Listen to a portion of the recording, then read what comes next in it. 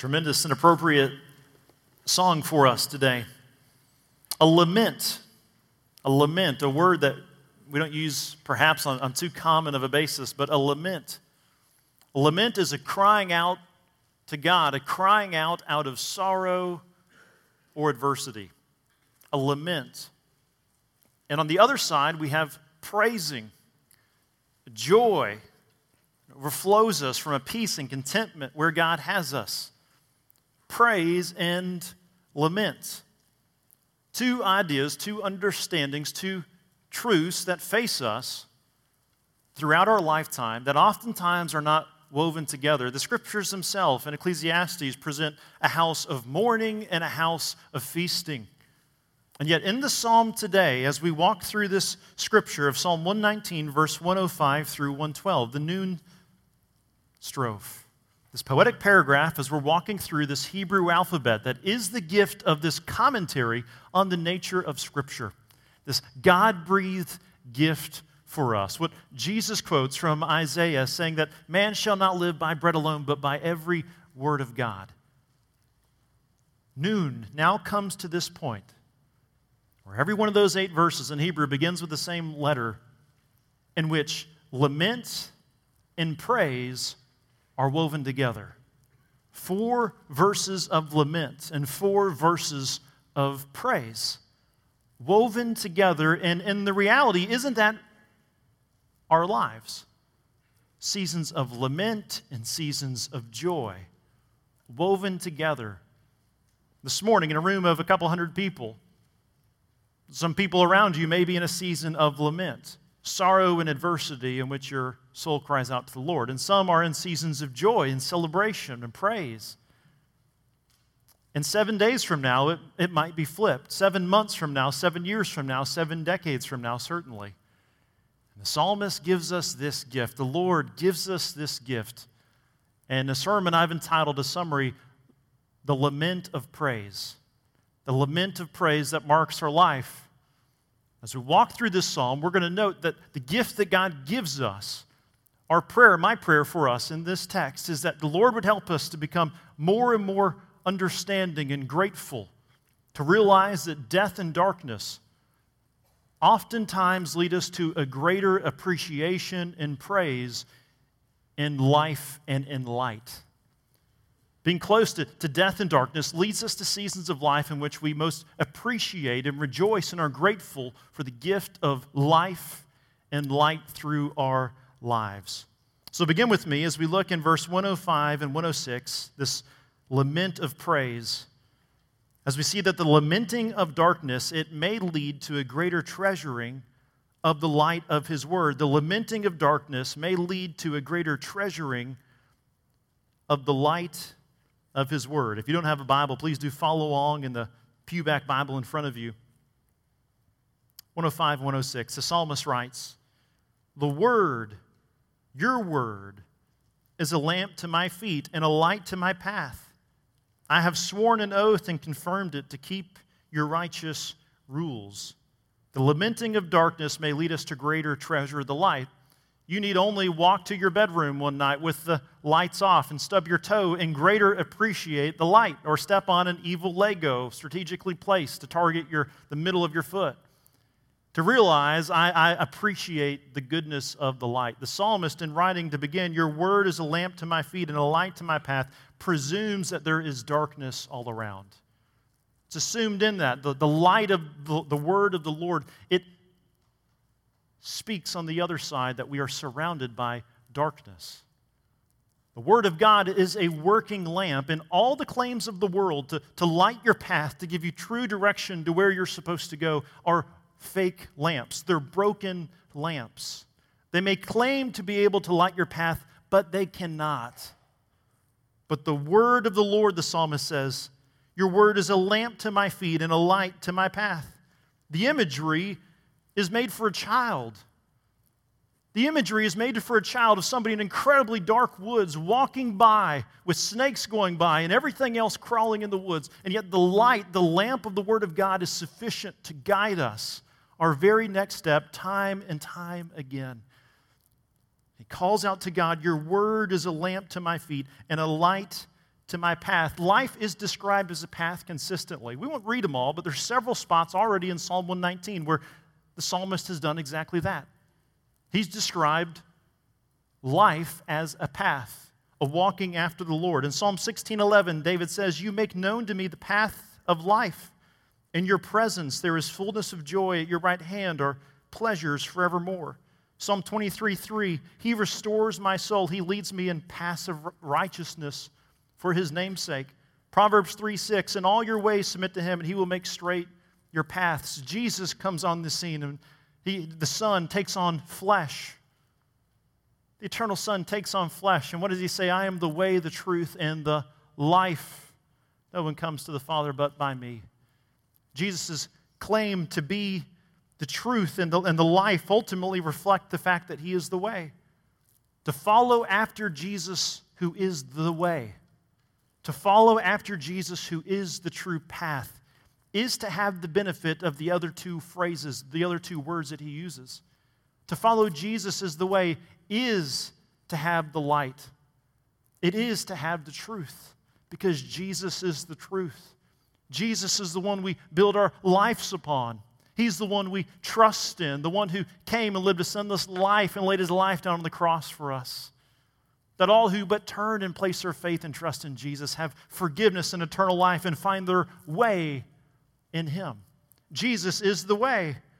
Our life is built around understanding that the lamenting of darkness may lead to a greater treasuring of the light. And for the Christian today, the presence of darkness in life is to lead us to greater treasure Jesus Christ, the light of the world. Jesus is our hope. Heaven is heaven because it's with Jesus. That's what makes it heaven.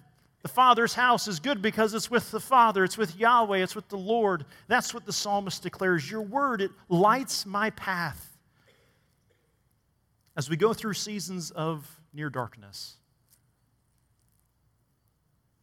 when the dangers of the world begin to attack us, when sin and temptation within us crawl up again and again in different seasons, in different fashions, the lamenting of darkness may lead us to greater treasure the light. The Gospel of John presents this same idea at the very beginning. Let me read it. John 1:1-4. "In him was life, and life was the light of men. The light shines in the darkness, and the darkness does not overcome it." The observation of darkness in the world itself is a testimony and evidence that there is true life. C.S. Lewis, in his writing Mere Christianity, you've probably read it before. It's one of the most read Christian works of the last 150 years. In Mere Christianity, C.S. Lewis writes of before he became a Christian, before he turned from sin and placed his faith and trust in Jesus Christ, there was an issue that bothered him tremendously. He observed darkness and brokenness in the world. But in his denying Yahweh, in his denying the Lord, claiming there to be no God, he had no standard by which to say the darkness was bad. He observed darkness and brokenness. He observed it from without and he observed it from within. And yet, if there is no God, darkness simply is. It's not bad. This troubled him greatly. Let me read what he wrote, about a 2-minute time of reading. Don't time me. He writes, "My argument against God was that the universe, it seems so cruel and unjust. But how had I got this idea of just and unjust? A man does not call a line crooked unless he has some idea of a straight line. What was I comparing this universe to with when I called it unjust? If the whole show was bad and senseless from A to Z, so to speak, why did I, who was supposed to be part of the show, find myself in such a violent reaction against it?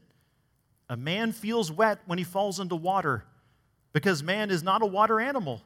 A fish would not feel wet, of course. I could have given up my own idea of justice by saying it was nothing but a private idea of my own. But if I did that, then my argument against God collapsed too.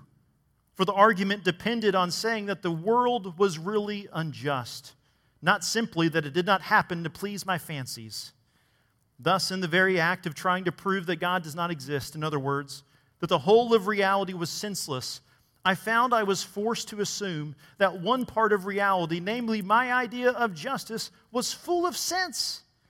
Consequently, atheism turned out to be too simple. If the whole universe had no meaning, we should never have found out that it had no meaning. Just as if there was no light in the universe, and therefore no creature with eyes, we should never know it was dark. Dark would be a word without meaning, without the self-evidence of light. Lewis, like the psalmist, he knows that path and the multitude of paths in this world that lead to darkness are themselves evidence of a true path, a light path. That's what Jesus claimed to be. Jesus didn't come and say, I know the way. Jesus claimed to be the way. The psalmist claims that your word, Lord, is a lamp unto my feet. Jesus claims to be the light. The word of the Lord is the gift to us. As we notice darkness all around us in the world and every other place, let it not lead us to condemn God, but let it lead us to drive and to appreciate the light of God's word, to build our hopes and our families and our dreams and our futures and our past sins, to filter it through the good word of God. Darkness does not condemn God, but darkness by God's gift ought to lead us to greater gratify ourselves in the word of God. That's a gift given to us that the psalmist gives us in noon. Warren Wiersbe said of this text, we're told that this is an enlightened age, but we live in a dark world and only God's light can guide us.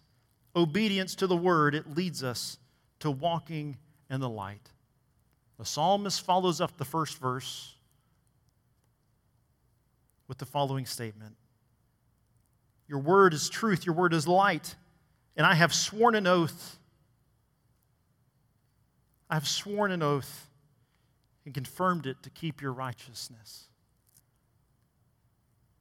Being confronted with the truth of who God is, being confronted with the truth of God's word, with the light of God's word, it brings every one of us, young and old, boy and girl alike, to ask the question like the psalmist, have I ever come to a point of committing myself to the Lord? Have I ever come to a point of committing myself, of surrendering myself to the light, to the truth of God's word?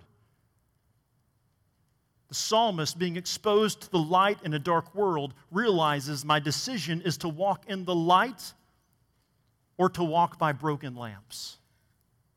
We too must make that decision. Baptism is an early statement of obedience of one following after Jesus Christ. And the rest of our lives in seasons of lament and seasons of praise is about following after the light through every season of our lives in a continual attitude of repentance that is a gift of God. The psalmist says, I have committed myself to your word. I have committed myself to you. Look over to Ephesians chapter 2. Ephesians chapter 2. Remember, you get over to the New Testament, go eat popcorn, Galatians, Ephesians, Philippians, Colossians. Ephesians. If you're in the Pewback Bible, it's page 976. You could remember that reference when next time we go to Ephesians, but it'd be easier just to remember, go eat popcorn.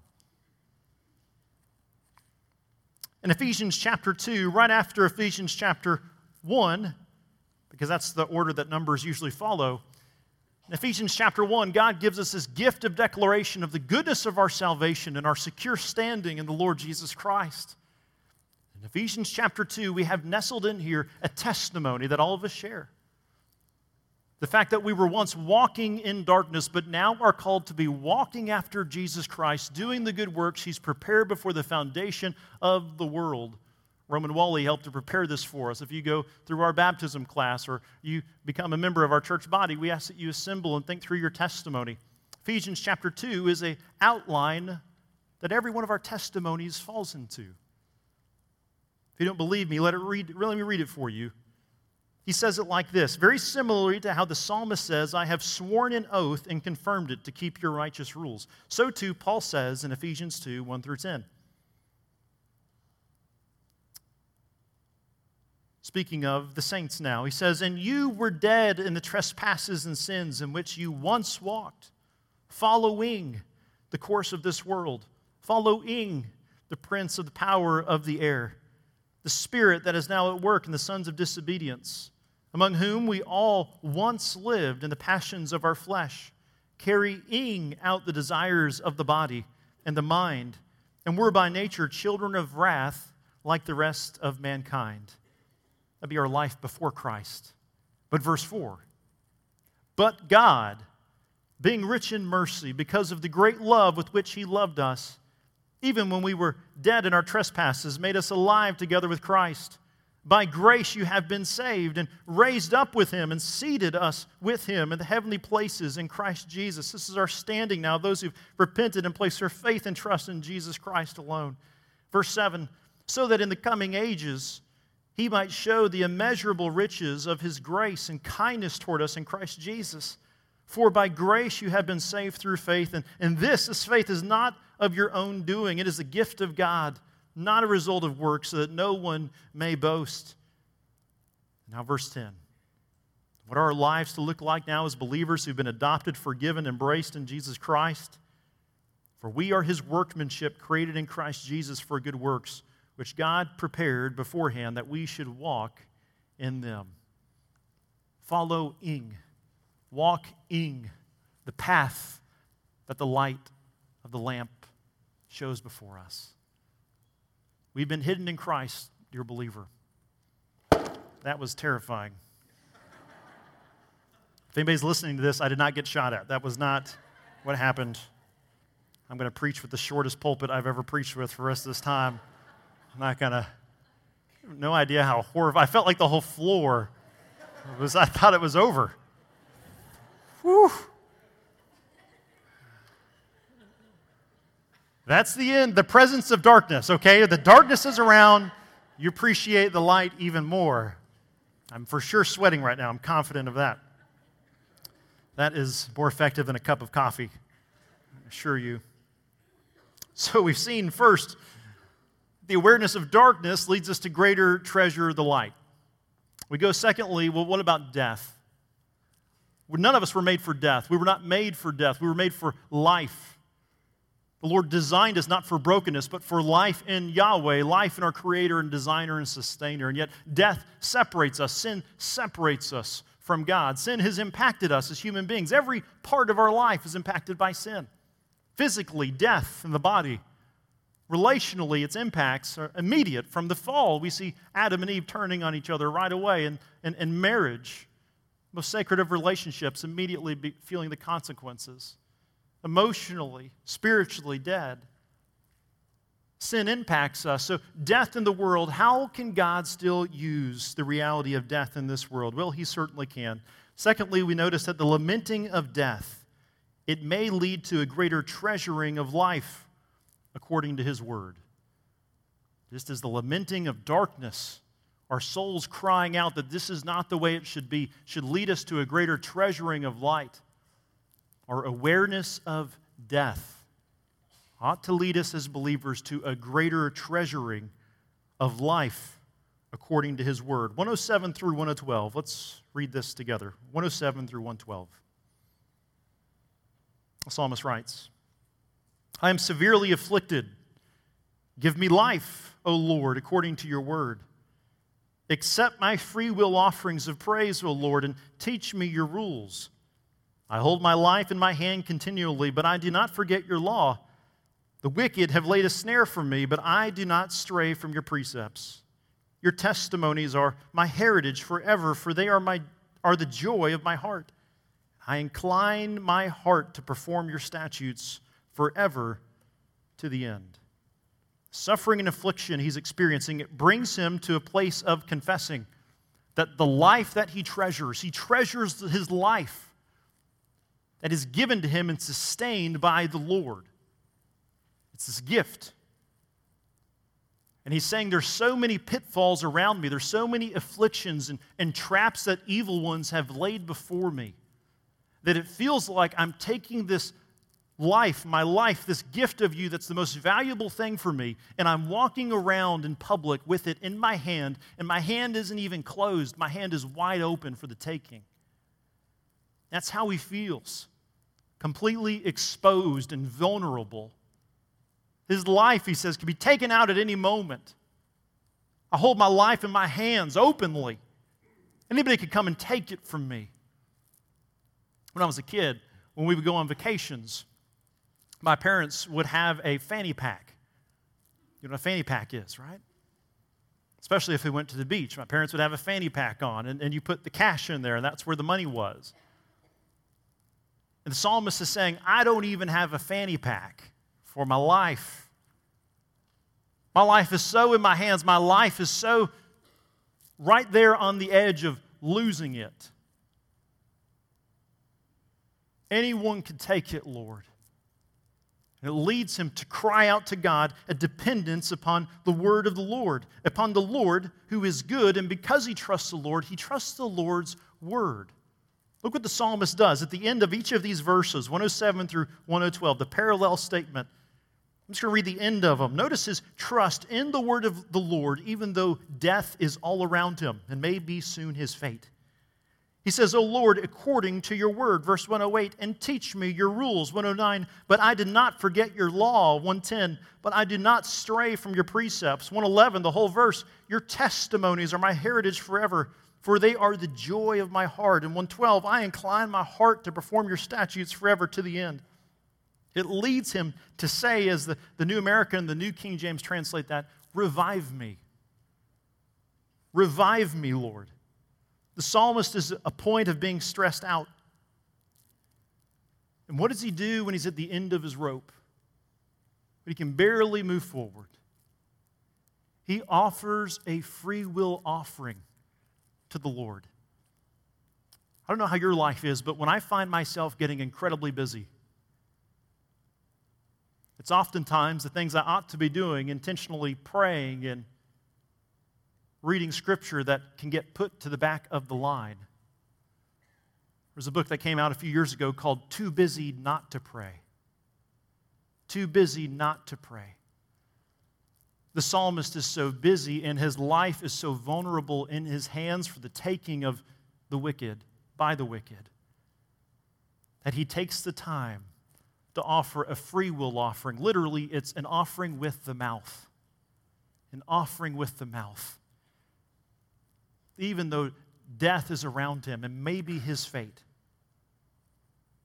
though he desires deliverance and revival, he desires as much or more so to know the Lord and to please the Lord in the middle of the trial.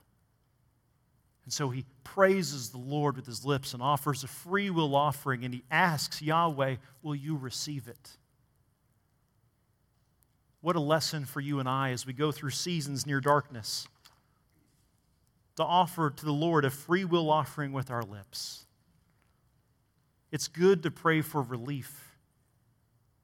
It's good to pray for deliverance. And it's good to seek the Lord and praise him in the middle of it. The psalmist desires to know the Lord in the middle of the storm, just as much as he desires to be delivered from the storm. That's the lament of praise. He desires to do this, how long? To the end, he says. To the end. To the very end, to my final breath. All those that are in the Lord are preserved by him.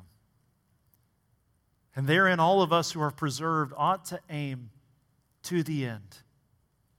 Not simply to the end of the semester, to the end of summer break, to the end of retirement, the beginning of retirement, to the end of those, to the end of our life. Would you be pleased in me, Lord? Yahweh, would you receive my offering of my lips, my offering of my life? Because being close to death and darkness has led me to greater treasure, life, and the light of your word. The Lord has gifted us to walk to the end, not individually, but as a body of Christ as well. One of the greatest gifts that the Lord gives us is a congregation to walk in the same direction together, to be making disciples when one falls down, to help and to lift them up. That is who we are as a body of Christ. That is a gift that the Lord gives us. One date I want to ask that you would mark down on your calendar that's coming up not too far away, just a few weeks away, is August 18th at 6 p.m. August 18th at 6 p.m. We're having what we're calling a family meeting right here in the sanctuary. And it's a time of intentional prayer. See, a month from today, we'll welcome a great mission field back to Nacogdoches, the university campus. The Lord in His kindness and the foresight of those before us, and relocating our congregation facility right here to this location. And we want to make that a time at 6 p.m. that night, a time of intentional prayer and praise, to give our ministries an opportunity to share with you, hey, here's what's going on. Here's what we've been preparing for and we're going to be pursuing in the semester and year ahead. And they're going to give prayer points and how you can know about the ministries that are taking place here at Grace, and you know how to pray for them and perhaps be involved in them. The elders likewise are saying, hey, here's where we're at. Let's take a time to celebrate what the Lord has done over not only the last few months this summer, but over the last year, to calm and to steady our hearts. Why? Even though this is a busy season, because we're too busy not to stop and pray and praise. Just like the psalmist who finds himself near death, he's too busy not to offer a free will offering to the Lord. Likewise, as a church body, before we flex back to 9:15 and 10:45 service, this is the last Sunday of next month, we're going to take a time together to pause, to reflect, and to pray to the Lord, because we're too busy not to praise. We're too busy not to praise. The psalmist, he cannot control the outcome of his life. He can't control if this takes his life, but he can control his desire to hide in the Lord in the middle of the storm. That's what this psalm is about. That's what our life is about. To trust the Lord in His Word. To believe what Jesus says, that man does not live by bread alone, as he quotes the Scriptures in Deuteronomy 8, but to live by every word of God. The lament of praise. Would you pray with me before we discuss our next steps? Father, we desire to be a people who truly believe that You are all-powerful and good and just and full of love and full of mercy, abounding in faithfulness, and Your steadfast kindness for us that we have as those who have been adopted by faith in Jesus Christ. Help us to believe those are true as a congregation for those in our body who are going through a season of lament, of groaning out. Father, would You comfort them through the love of Your congregation? And likewise, those of us that are in a season of just a sweet season of peace and joy, Father, would You likewise allow us to not become too busy in the things of life, but to find time to offer laments of praise. We thank You, God, as You lead us by the light of Your Word, as we're surrounded by darkness, as death will come for us, that we would evermore grow to be grateful with complete gratitude for the goodness of light, the trueness of life in our Lord Jesus Christ. We love You in Jesus' name. Everyone said together, amen. In our next steps, I phrased it in this way: everyone laments, but not everyone personally knows the God to whom they lament. Everyone laments, every one of us. And the lament, how different would we view other people? How differently would we view ourselves?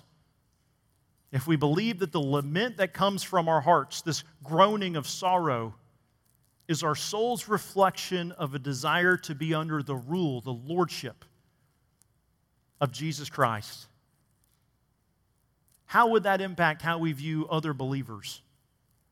How would that view ourselves as we groan?